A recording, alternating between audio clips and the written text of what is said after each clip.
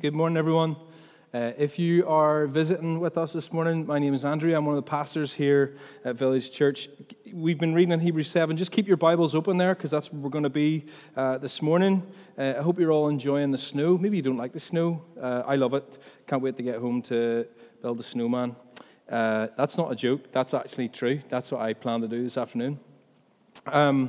We're working our way through this series in Hebrews called Jesus is Better. We called it Jesus is Better because that's the overarching theme of this book. I'll give you again our wee kind of summary of this entire book, which is this, that Hebrews is designed to leave us with no doubt that Jesus Christ is ultimately and completely superior to everything that came before him, and so we should push deeper into our relationship with him and not fall away.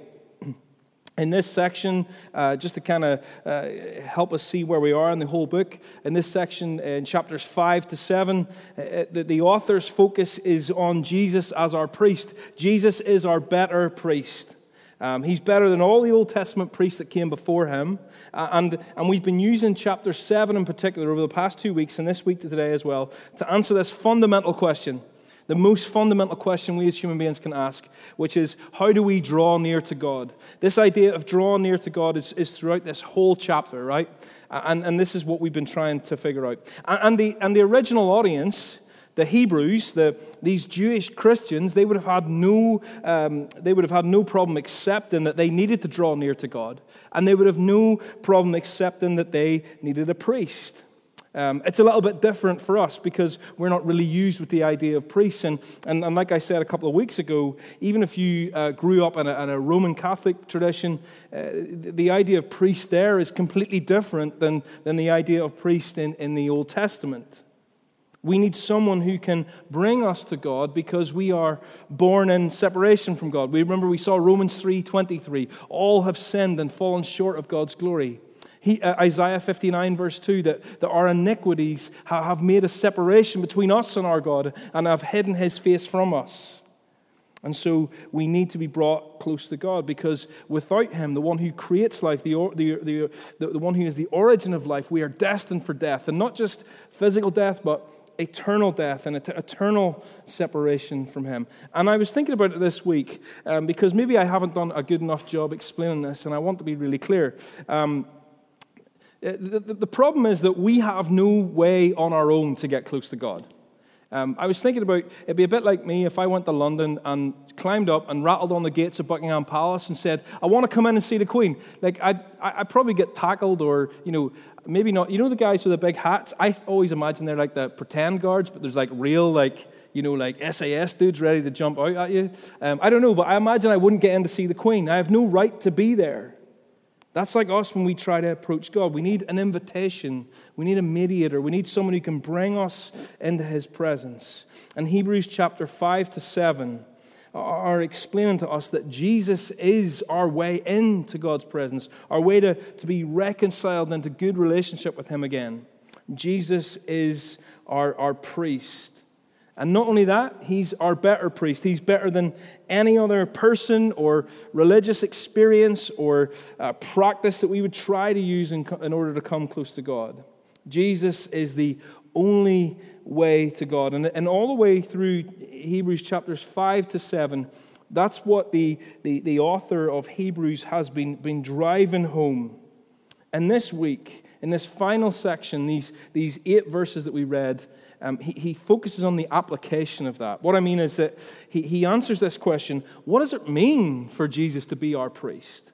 He's been convincing them that Jesus is our priest. Now, what does this mean? What does this actually mean? And here's what it means. It means that Jesus guarantees, continues, and completes our salvation. Let me say that again, because we're just going to work our way through that sentence today. Jesus guarantees, continues, and completes our salvation. So firstly, let's see that Jesus guarantees our salvation. I'm going to just reread certain verses as we go through, because I think that helps keep it fresh in our minds and we see where we are in the text. Just so you know as well that I'm not making stuff up. That's actually coming from the Bible. Let's read verses 20 to 22 again. This is what it says.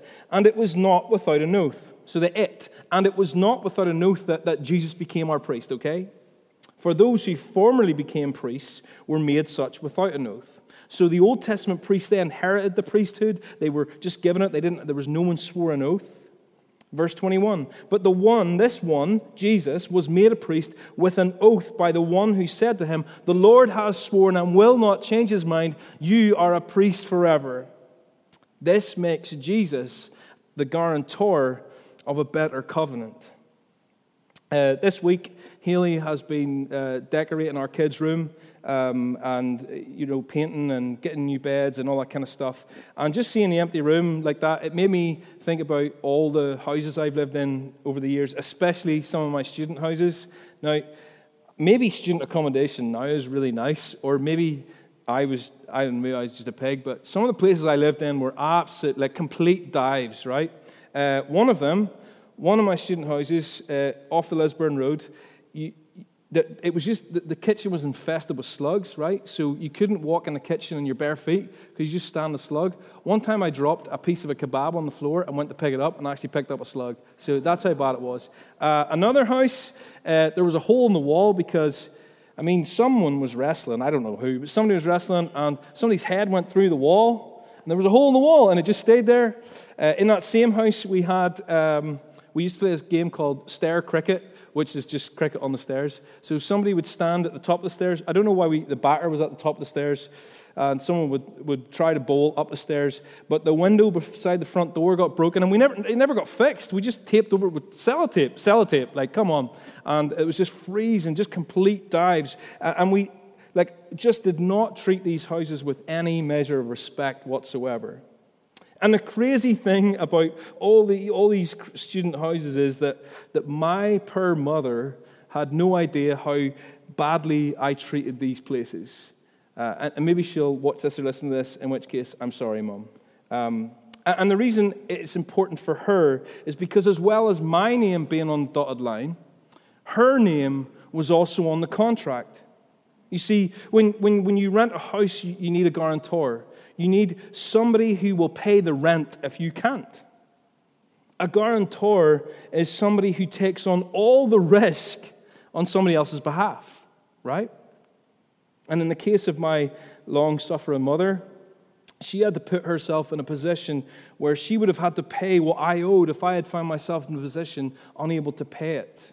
This is what a guarantor is. A guarantor promises to pay what is owed on behalf of somebody else at great cost to themselves. A guarantor is the personal guarantee that the promise of a contract will be fulfilled no matter what. And it's this term that the author of Hebrews uses to describe the Lord Jesus, right? In verse 22, he says, Jesus is the guarantor of a better covenant. And next week, I think Alan is going to come and preach for us in Hebrews chapter 8, and we'll probably see more of what this new covenant actually is. But for now, we can simply understand it as this. It's God's promise to save his people. That's a really, really rudimental way of understanding what God's covenant is. And under the old covenant, God promised to save his people, the Israelites, out of slavery in Egypt and bring them into the land of promise where they could live and enjoy the land and enjoy God and live under his peaceful and gracious and loving rule. And this promise was overseen by the priests through sacrifices and through cleansing rituals and purification rites. But now, under the new covenant, the promise isn't just for the Jewish people. It's not just for one nation. It's for all people. This is why it's a better covenant. This better covenant is God's promise that any person, man, woman, or child, from not just one nation, but from all nations, anyone who repents and puts their trust in Jesus will receive eternal life and enter into God's eternal land of promise forever. And Jesus, Hebrews says, is the guarantee that promise will be fulfilled no matter what. Jesus steps in and pays our unpayable debt on our behalf at great, great cost to himself. It was as if your name was on the rental agreement, on the rental contract, and you're standing there before the landlord, who just so happens to be the Lord of hosts, not just the landlord, but imagine the landlord of the whole universe. and your bank account is empty, your credit card's maxed out, you've got no money in your pockets, and you say, I've got nothing to pay. And Jesus steps in and says, that debt is mine. That's not your debt, that's my debt. I'm the guarantor. I pay this debt. Whatever the cost, no matter how high the cost, I will pay it gladly because I am the guarantee of the promise that God made to these people who I love so, so very much. No wonder that Paul, the Apostle Paul, in the New Testament in 2 Corinthians 1 verse 20, we actually sing a song with these words in it. It says that for all the promises of God find their yes in Jesus. That is why through him we utter our amen to God for his glory. All God's promises to save his people are fulfilled through Jesus. And I was thinking about this, and what's really, really incredible about this is that God made this promise to us, right? He didn't have to. He chose to make the promise to us, to save us, and bring us into right relationship with him, and bring us into good standing with him, and restore and reconcile that relationship, knowing that we would be with him. And he promised to do that, knowing full well what the cost would be. God wasn't unaware of what the cost would be. He wasn't making an agreement with us, knowing that we would somehow be able to pay our debt. He knew that we would default on that debt, and that a guarantor would have to step in. God made the promise of salvation to us, knowing that it would cost him his son, knowing that it would mean that Jesus would have to sacrifice his own life, and still he made the promise. He made it gladly. In fact, he swore an oath.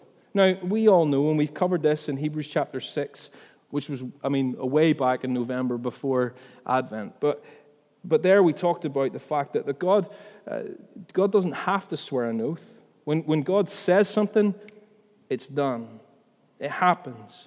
God said, let there be light, and guess what? There was light. But God swears an oath for our behalf because he knows of our tendency and propensity just to go back on our word. And he swears this oath. He makes this promise. Verse 21, the Lord has sworn and will not change his mind. You, speaking about Jesus, you are a priest forever. Now, you know what this is? What this verse is saying? This is God making an unbreakable promise to save us at the cost of his own son, and putting his son in eternal servitude to the very people that cost him his life. Let me say that in another way. God promised to save us, knowing that it would mean that Jesus would have to be sacrificed, and after that, Jesus would spend forever serving us as our priest, bringing us to God. This is amazing grace, isn't it? The sacrifice and the servitude of Jesus. Please don't ever think for a second that you have even one tiny thing to do with your salvation, because that's just simply not true. Jesus saves us and then spends forever serving us as our priest. Normally, we see this the other way around, don't we? That if somebody, if I save somebody's life, then they might be indebted to me, during Christmas holidays, Robin Hood, Prince of Thieves was on TV. Seen that movie? Classic. I mean, Kevin Costner's a bit dodgy, upstaged by Alan Rickman, the supreme baddie. But at the start of that movie, Robin Hood's in the Middle East, and he saves Azim. Azim's the Muslim dude who's in the prison with him, and he's going to be executed, and Robin Hood saves him. And so Azim follows him all the way back to England, because he says, look, you saved my life. I owe you a debt, and I'm going to serve you and protect you and be loyal to you until I pay that debt. But with Jesus, it's the other way around. Jesus saves us and he pays our debt. Jesus saves us and pledges to serve us as our priest, interceding for us forever. God promised, and Jesus is the guarantee. Do you see how this works? God promised, and Jesus is the guarantee that promise will be fulfilled no matter what. I wonder if you've ever broken a promise to anybody. I'm sure you have. Most of us have, especially when we're kids or when we're young, because we don't know the value of our words, and hopefully as we grow and mature, we learn the value of words, and we're not so quick to say, I promise. I remember when I was a young man, and in one of those dodgy student houses, I borrowed money off a friend, and one of my housemates, and he said, look, I want to help you, I'll lend you the money, but I need it back by the end of the week. And I said, I promise you'll get it back by the end of the week, knowing full well that I could not fulfill that promise. And to my shame, I broke that promise. I made the promise in bad faith to begin with. Maybe you've done something similar. Or maybe you've had somebody break a promise to you. It hurts, doesn't it? In fact, just take a second to think about how much pain is caused to human beings through broken promises, through unkept words, through covenants that aren't fulfilled. Maybe someone promises not to tell anybody what you've confided in them, a personal insecurity or a personal situation, and they say, I promise I won't tell anyone. And then they break that confidence and they share what you didn't want shared. That hurts, doesn't it? It causes pain when someone lets you down in that way. Or think about a marriage promise, a marriage covenant that's broken. I promise I will forsake all others. That's the promise you make when you get married, and then they have an affair, or they cheat on you with someone else. Betray your trust, betray that love, betray that promise. I promise that till death parts us, we will be together. And then one day, they walk out. Broken promises cause nothing but pain and suffering. And we're so good at breaking promises, aren't we? We're so good at breaking promises. Maybe not in drastic ways as I've just mentioned there, but we all certainly have the capacity for that, and we all certainly break promises in smaller ways all the time. But here's what I'm here to tell you, that God never breaks his promises. Jesus never lets you down. Jesus is the fulfillment of all God's promises to us. And so we don't have any reason, not even for a second, to have one sliver of doubt. That doesn't mean that we won't doubt, because we all doubt, don't we? We all doubt. We doubt that God loves us. We doubt that we're worthy. We doubt that we're really saved. Just this week, as I was preparing this sermon and trying to think through some of this stuff on Thursday, and I was saying to John on the phone or whatever, like, it's just I just had it one of those days where nothing was coming, and it was almost like I was just so full of doubt that I couldn't write this sermon. I couldn't think about this stuff. Sure, look, all the sin in my life. How could I be a preacher? Are you really sure that God loves you? Think about that stuff, even as I was coming up with that analogy of breaking my promise about the money. Then suddenly that starts to compile the doubt. You've done all this stuff in your life. How could you really be saved? It happens to all of us. We doubt our salvation. We doubt if God really loves us. We doubt if we're worthy. We doubt if we're good enough. And what I want to say is this, and I want to say this carefully, and because it's a sensitive subject, and there are some Christian teachers who would say that doubt is a good thing, who would say that it's a healthy part of our faith. They would even say that it's necessary, and I don't believe that's true for a second. Here's what I want to say. Doubt is normal, but it is not necessary. Doubt is normal, but it is not necessary. If we've been given so much to show us that we need not doubt, God has sworn and will not change his mind that Jesus is a priest forever, that Jesus is the guarantee of our better covenant. And if you do find yourself doubting from time to time, please don't feel bad about that. This is normal. This is who we are as sinful and broken people. And I'm not telling you that when you experience doubt that you're a bad person for feeling that way. But what I do want to do is encourage you that you don't need to stay that way. In those moments of doubt, we can be reassured by this, that God has promised and Jesus has guaranteed. We just sang it, didn't we?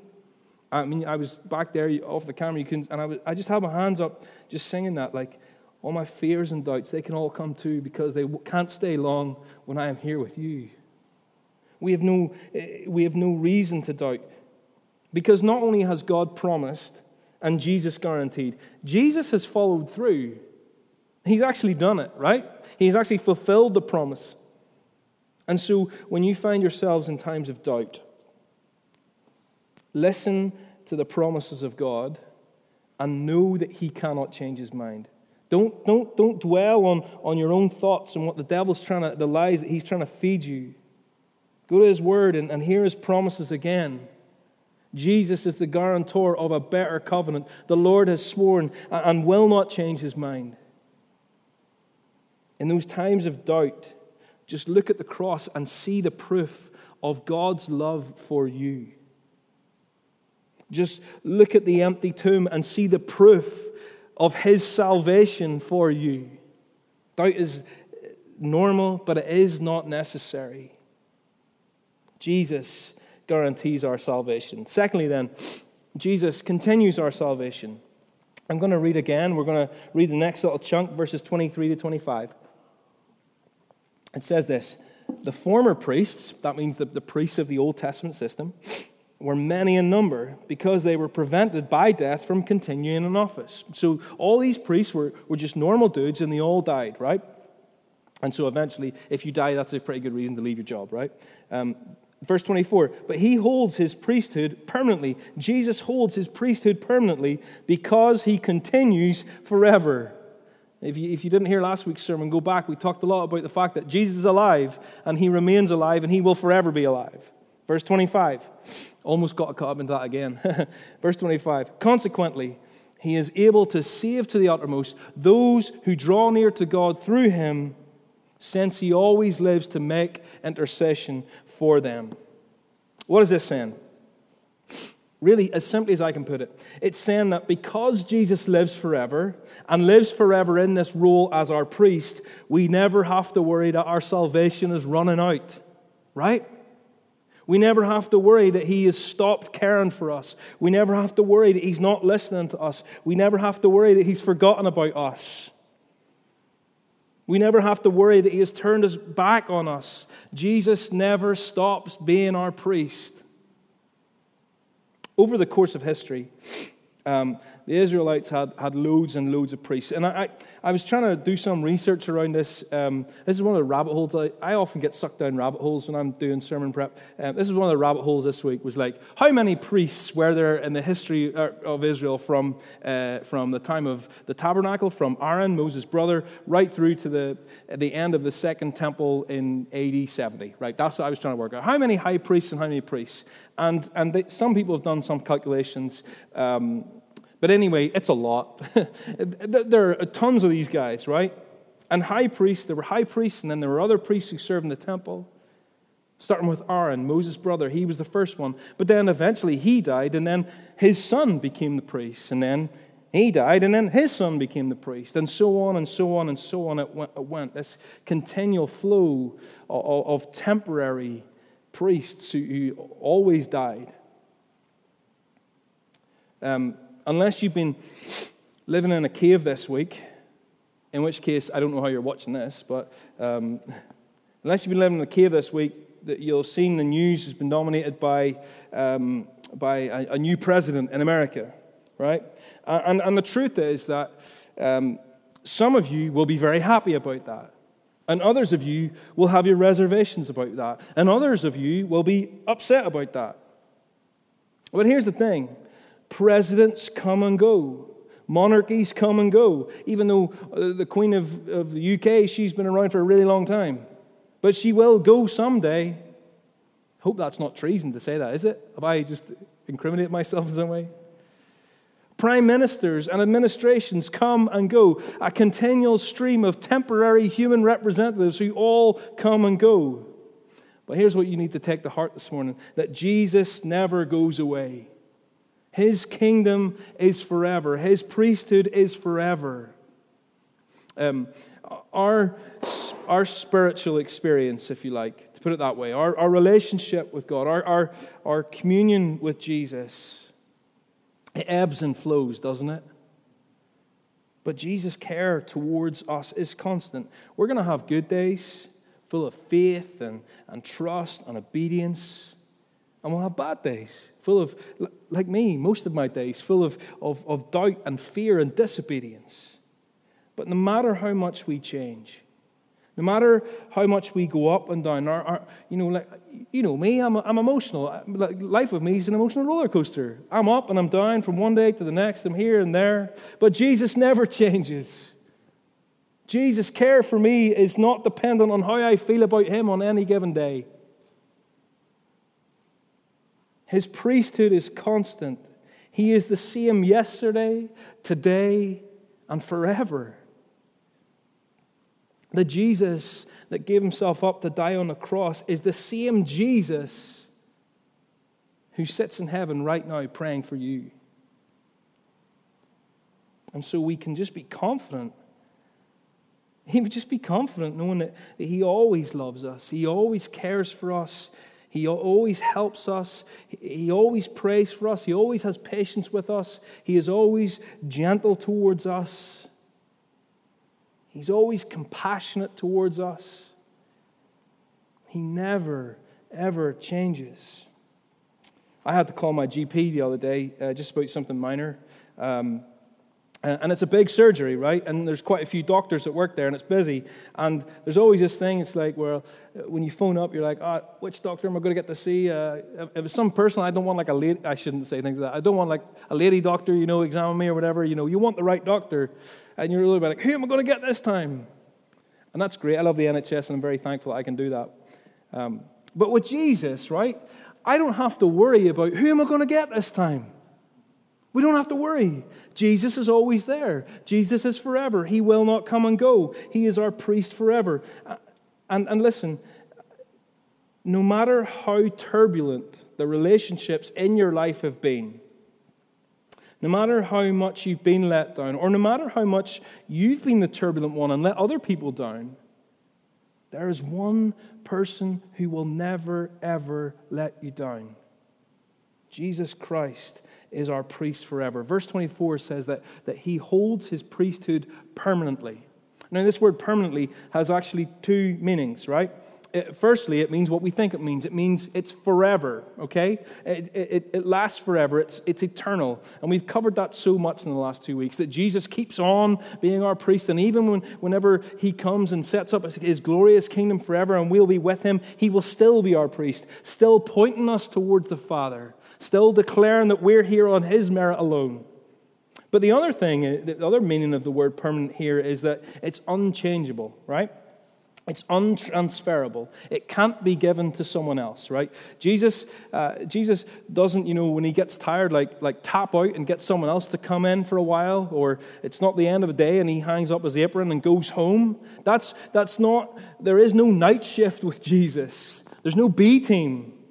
He has saved us, he is saving us, and he will continue to save us until one day he does return and make the whole world his kingdom, where we will reign with him in peace and joy and contentment and forever. And until that day, we know that he is constantly praying for us. Listen, I need you to hear this morning, and maybe we all need to hear it, but my feeling is that there's some of us that really need to hear this morning. 3 words. Jesus has you. Jesus has you. And he will keep you. No matter how dark or desperate or hopeless the situation is for you right now, you can be reassured that Jesus has you. He holds you. He'll never let you go. He is in you and you are in him, and nothing can ever separate you from him.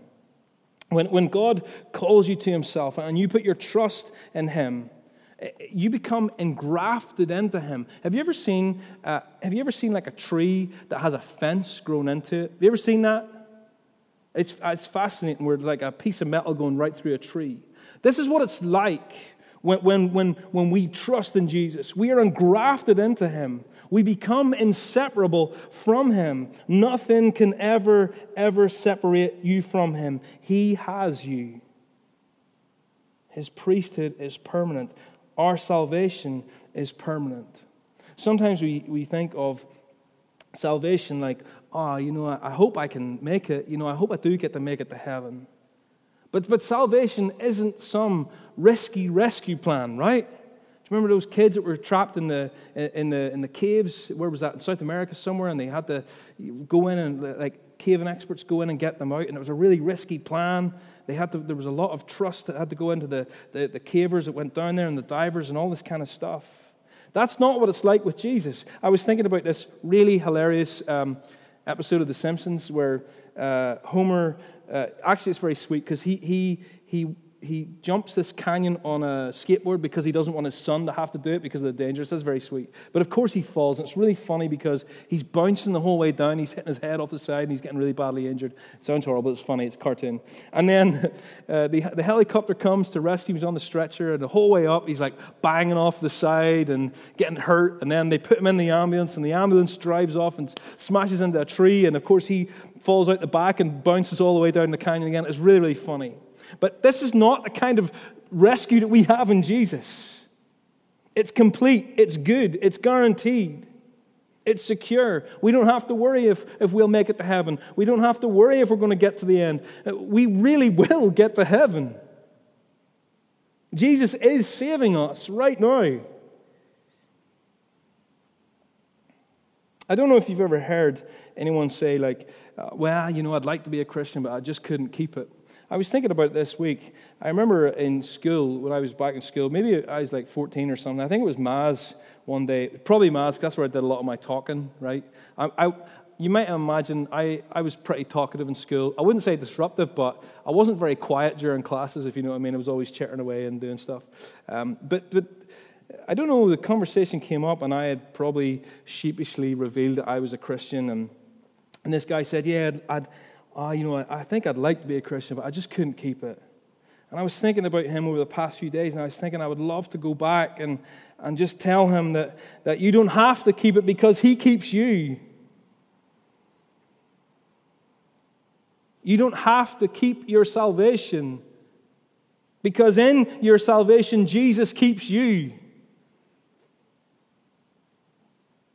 There's this guy on the news this week, and he had lost a hard drive that had millions and millions and millions of pounds worth of Bitcoin on it. And he was trying to get permission. He threw it in the bin. He was trying to get permission from the council to go to the dump and so he could search through all this rubbish to find this hard drive, right? It seems like an impossible task, but I guess if it was worth like £100 million, you would give it a go. Our salvation is not like this. It's not like you've got a winning lottery ticket and then you lose it and suddenly you've lost all the money. Our salvation, it's like the money is already in our bank account to all its fullest. And one day we will receive it and walk in that in all its fullest. Jesus is our representative forever. He is our permanent priest who prays for us forever. He has guaranteed our salvation. We are being saved and we will receive our full inheritance in Him. And the truth is that none of us could keep our own salvation. None of us could live a Christian life on our own. Think about how much you sin, even though you do have the Holy Spirit living in you and you do have Jesus constantly praying for you. How much worse would it be if you had to do this on your own? Neither the saving nor the continuation of being saved is anything that's down to you. The Hebrews were facing this temptation to give up on Jesus. They were facing opposition because of their Christianity. And they were beginning to wonder, look, should we pack this all in? Maybe we're better off going back to their old ways. And listen, we all know how this feels, don't we? The temptation to give up. The temptation to give in. I know you might think that's not the same for me and John and Alan as pastors up here. Listen, can I tell you it's exactly the same. The temptation to give up, the temptation to give in, The question is this really real? The temptation to crumble under the pressure of opposition. The temptation to listen to conspiracy theories. The temptation to put your faith in a political leader, or to lose hope when someone gets elected or doesn't get elected. The temptation is real for all of us. But listen to this. There is not one temptation that we face, not one trial that we go through, that Jesus doesn't walk through with us, seated at the right hand of God, praying on our behalf. And whatever it is you're going through or facing this morning, Jesus has you. And He's praying for you. He has saved you, and He continues to save you day by day. Now you might ask, well, how does Jesus pray for us? Because I know what my prayers are like, and they're pretty feeble, I'll be honest. I know there's some people, we're gifted with really good prayers in our church. Some, like old school, like prayer warriors, and we're so thankful. And I think that's a spiritual gift, and the church needs people like you. But I know for me, my prayers are feeble. I'll sometimes go for a walk to pray. I think I'll go for a walk by the river, and it's really nice. And I start off really good, right? I'm praying, and then I see a dog or a bird or a tree or a duck or whatever, and my mind wanders and thoughts creep in. Or I get tired praying. Have you ever fallen asleep praying? Or sometimes, if we're honest, we just don't pray. But this is not Jesus. That's not like the prayer life of Jesus. Jesus doesn't get tired. Jesus doesn't fall asleep. He doesn't forget to pray. You see, Jesus' contact with the Father is never broken. He's in constant communion and communication with the Father, minute by minute, hour by hour, day by day, week by week, month by month, year by year, decade by decade, century by century, millennia by millennia, constantly praying for the people that He loves and died for. Our prayers might be feeble, but not His. He takes our feeble prayers and He cleans them up and He presents them perfectly to the Father. St. Chrysostom in the 4th century, look him up, St. Chrysostom, he gave this helpful analogy which I think helps explain this. There was a wee boy, and his dad was away on a trip. And he heard that his dad was coming back, and he wanted to do something nice for his dad to welcome him home. And so he went out in the garden, and he picked a bunch of flowers, all these flowers, and he came in and gave them to his mom and said, look, I got this bunch of flowers for Dad when he gets home. And of course, he's a wee boy, and so it's full of weeds and grass. There are some flowers in there, and it's just not nice at all. And the mum, she takes out the weeds, and she takes out the grass, and arranges the flowers in this beautiful bouquet so that when the dad gets home, what is presented to him from the son is this beautiful bouquet of flowers to say, welcome home, Dad. This is how Jesus prays for us. He's acutely aware of your needs, and He presents them perfectly to the Father. This is one of my favorite things about Jesus. Because sometimes, you ever get such a place that all you can muster as a prayer is, Lord, I don't know what to pray, but help me. Oh man, I love that Jesus does this for me because I'm so terrible at praying. And you know what? Jesus takes that prayer and He presents it perfectly, and He pleads it perfectly before the Father, before God Almighty, on your behalf. This is how Jesus is our priest. This is how He always lives to intercede for us. This is how He continues our salvation. Jesus has saved us. He is saving us. And one day He will bring our salvation to completion. And that brings me on to our last point. I'm just going to get a wee drink. Jesus guarantees our salvation. He continues our salvation. And also, Jesus completes our salvation. Last 3 verses 26, 28. Let's read it here. For it was indeed fitting that we should have such a high priest. Fitting not because we deserved it, but because we needed it, okay? Holy, innocent, unstained, separated from sinners, and exalted above the heavens. He has no need, like all those high priests, to offer sacrifices daily, first for His own sins and then for those of the people, since He did this once for all when He offered up Himself. For the law appoints men in their weakness as high priests. But the word of the oath, that promise that we talked about earlier, which came later than the law, appoints a son who has been made perfect forever. Jesus is like no other priest in history. We've already seen this, and hopefully you've got a good picture of what that means right now. He has no sin. He lives forever. He's appointed by God, just like Melchizedek. He's appointed by God, not by his family line. But there's another reason why he's our better priest. You see, here we see that Jesus is both priest and sacrifice.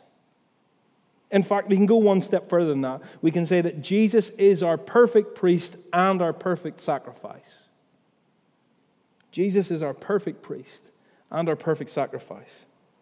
Now, imagine you're an Israelite around the year 1300 BC.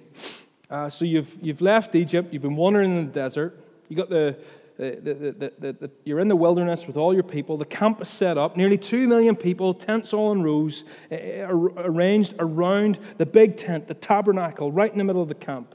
And you're preparing for the Day of Atonement. The day once a year when the high priest will carry out the sacrifices that will guarantee that your sin is forgiven. And you know, right? You know in your heart that you've done some things in the last year that you need forgiveness for. Some things that are against God that you need forgiven for. And the only hope that you've got is the priest and the sacrifice. Now imagine the sense of nervousness you would have and trepidation. Man, I hope he does a better job than last year. See whenever he dropped that goat. I hope he doesn't do that this year. Or I hope he's been doing his daily sacrifices and keeping himself pure and clean. I really need my sin taken care of here. I hope he's kept himself pure. You see, if the priest isn't right, the sacrifice isn't right. But this worry is completely removed with Jesus. His character is perfect. He doesn't need to offer sacrifices for himself because he has no sin. And verse 26 gives us a list of his characteristics. He is holy, just like God. He has the holiness of God because he is God. He is innocent, unstained. This means that he hasn't committed any sin, and he isn't born in sin like we are. He's separated from sinners, not in the sense that he doesn't know our weakness or is aloof or removed from us, but in the sense that even though he lived among us and became one of us, he wasn't contaminated by our sinfulness. He was tempted to sin, yes, but he never sinned. And he's exalted above the heavens. He is God himself. He is exactly the kind of priest we need. Because if the priest isn't perfect, the sacrifice isn't perfect. He's the perfect priest, so he can offer the perfect sacrifice. Do you see? We don't have to call into question his character. I hope he's doing a good enough job. I hope he's worthy enough. Because he is. Because he's God himself. Because he's holy and innocent and unstained and exalted in the heavens and separate from us. Now, this means that he can offer the perfect sacrifice, but more importantly, it means that he can offer himself as the perfect sacrifice. You see, these characteristics are not just a list of things that makes Jesus the perfect priest. They're the very things that make him the perfect sacrifice. Sacrifice is necessary, and we're going to come back to that in Hebrews chapter 9. And it says that without the shedding of blood, there is no forgiveness of sins. That's really just the principle that whenever a wrong is committed, a price has to be paid. A wrong had been committed against God, and so a price had to be paid. And Jesus, who had no need to make sacrifices for himself, offered the sacrifice of himself. Jesus had no need to make sacrifices for himself. Instead, he offers the sacrifice of himself. And Jesus offered himself as the perfect sacrifice when he gave himself up to die on the cross. And you might say, well, hold on, what do you mean gave himself up? Wasn't he arrested and captured and beaten and then tried and nailed to a cross? Yeah, he was. But you better believe he let that happen. He could have stopped it. His breath only left his body when he decided it was time to give it up. He could have called thousands of angels come to defend him. The one who spoke life into existence is the only one with power to end it. At the cross of Jesus, what we see then is not a murder, not an execution, but a sacrifice. At the cross of Jesus, we see the perfect priest offering up the perfect sacrifice for the perfect forgiveness of sins. In the temple, and I need to finish, but I want to paint this picture for a second. In the temple, there was a curtain that separated the people from the Holy of Holies, the very place where the presence of God were. In fact, the temple had all these degrees of separation. The Holy of Holies just for the high priest, the inner court just for the priest, the outer court for the Jews, and then for the outer court for the Gentiles and the unclean people. And when Jesus died, when he gave up his life, when he gave up his spirit, the Bible tells us, he said this. He cried out, "It is finished." Salvation is complete. It's done. Nothing more to add. And the temple, the curtain in the temple was torn in two. This curtain was as thick as that Bible, and it torn in two. Can you imagine all the priests going about their priestly business in the temple? Maybe somebody's cleaning, a lampstand or something. And all of a sudden, this curtain rips in two. Can you imagine the fear they would have felt? Can you imagine that scene? The way into the presence of God was opened up so that anyone who believes on that sacrifice can go in. Access for all. Not just the Jews or the priests, but for all. And that means you. That means me. Maybe you think, well, this Christianity lark, this isn't for me. It's good that other people have that to get them through the hard times, but it's not really for me. No, Jesus begs to differ. The curtain was torn in two so that all who believe may go in. Just come to God through Jesus today. And here's what I want to finish with. 3 little words I want to finish with. In verse 27, he has no need, like those priests, to offer up sacrifice for his own sins and for the sins of the people, since he did this once for all, when he offered up himself. Once for all. The sacrifices in the Old Testament, they had to be repeated year on year on year. But the sacrifice of Jesus never has to be repeated. Why? Because he is the perfect priest who offers up the perfect sacrifice to make perfect forgiveness of sins. Yesterday morning, sitting having my coffee, and Finley, who's 6, he turned to me and he said, "Daddy, what are we doing today?" And I said, "Well, I don't know, might wash the car." He said, "Daddy, you washed it last week." And that is true, I did. I didn't end up washing the car yesterday. But that is true, I did wash it. And I said, well, yeah, it gets dirty again. But here's the thing. When you're washed in the blood of Jesus, you never get dirty again. There is no need for this sacrifice to be repeated over and over and over again. We don't have to try to add to it. We don't have to keep trying to make ourselves clean. Jesus completes our salvation. If you are in Jesus this morning, you never have to worry if you're really saved, if you really make it to heaven. Or how am I going to get through this difficult time? Because Jesus has guaranteed your salvation. He has promised it and followed it through. He has stepped in and paid your debt at great cost himself. And Jesus, not only that, he continues your salvation. He's always our priest, always with us, always praying for us, completing our salvation to the end. And Jesus has completed your salvation. His perfect sacrifice has fulfilled God's promise to make a way for people to draw near to him.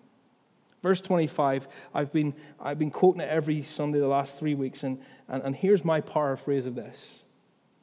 Because of all that we've seen in this chapter, Jesus is able to completely and utterly save anybody who comes close to God through him, because he lives forever as our high priest. Let's pray. Heavenly Father, what a high priest we have. You made this promise knowing the cost to yourself and to your Son.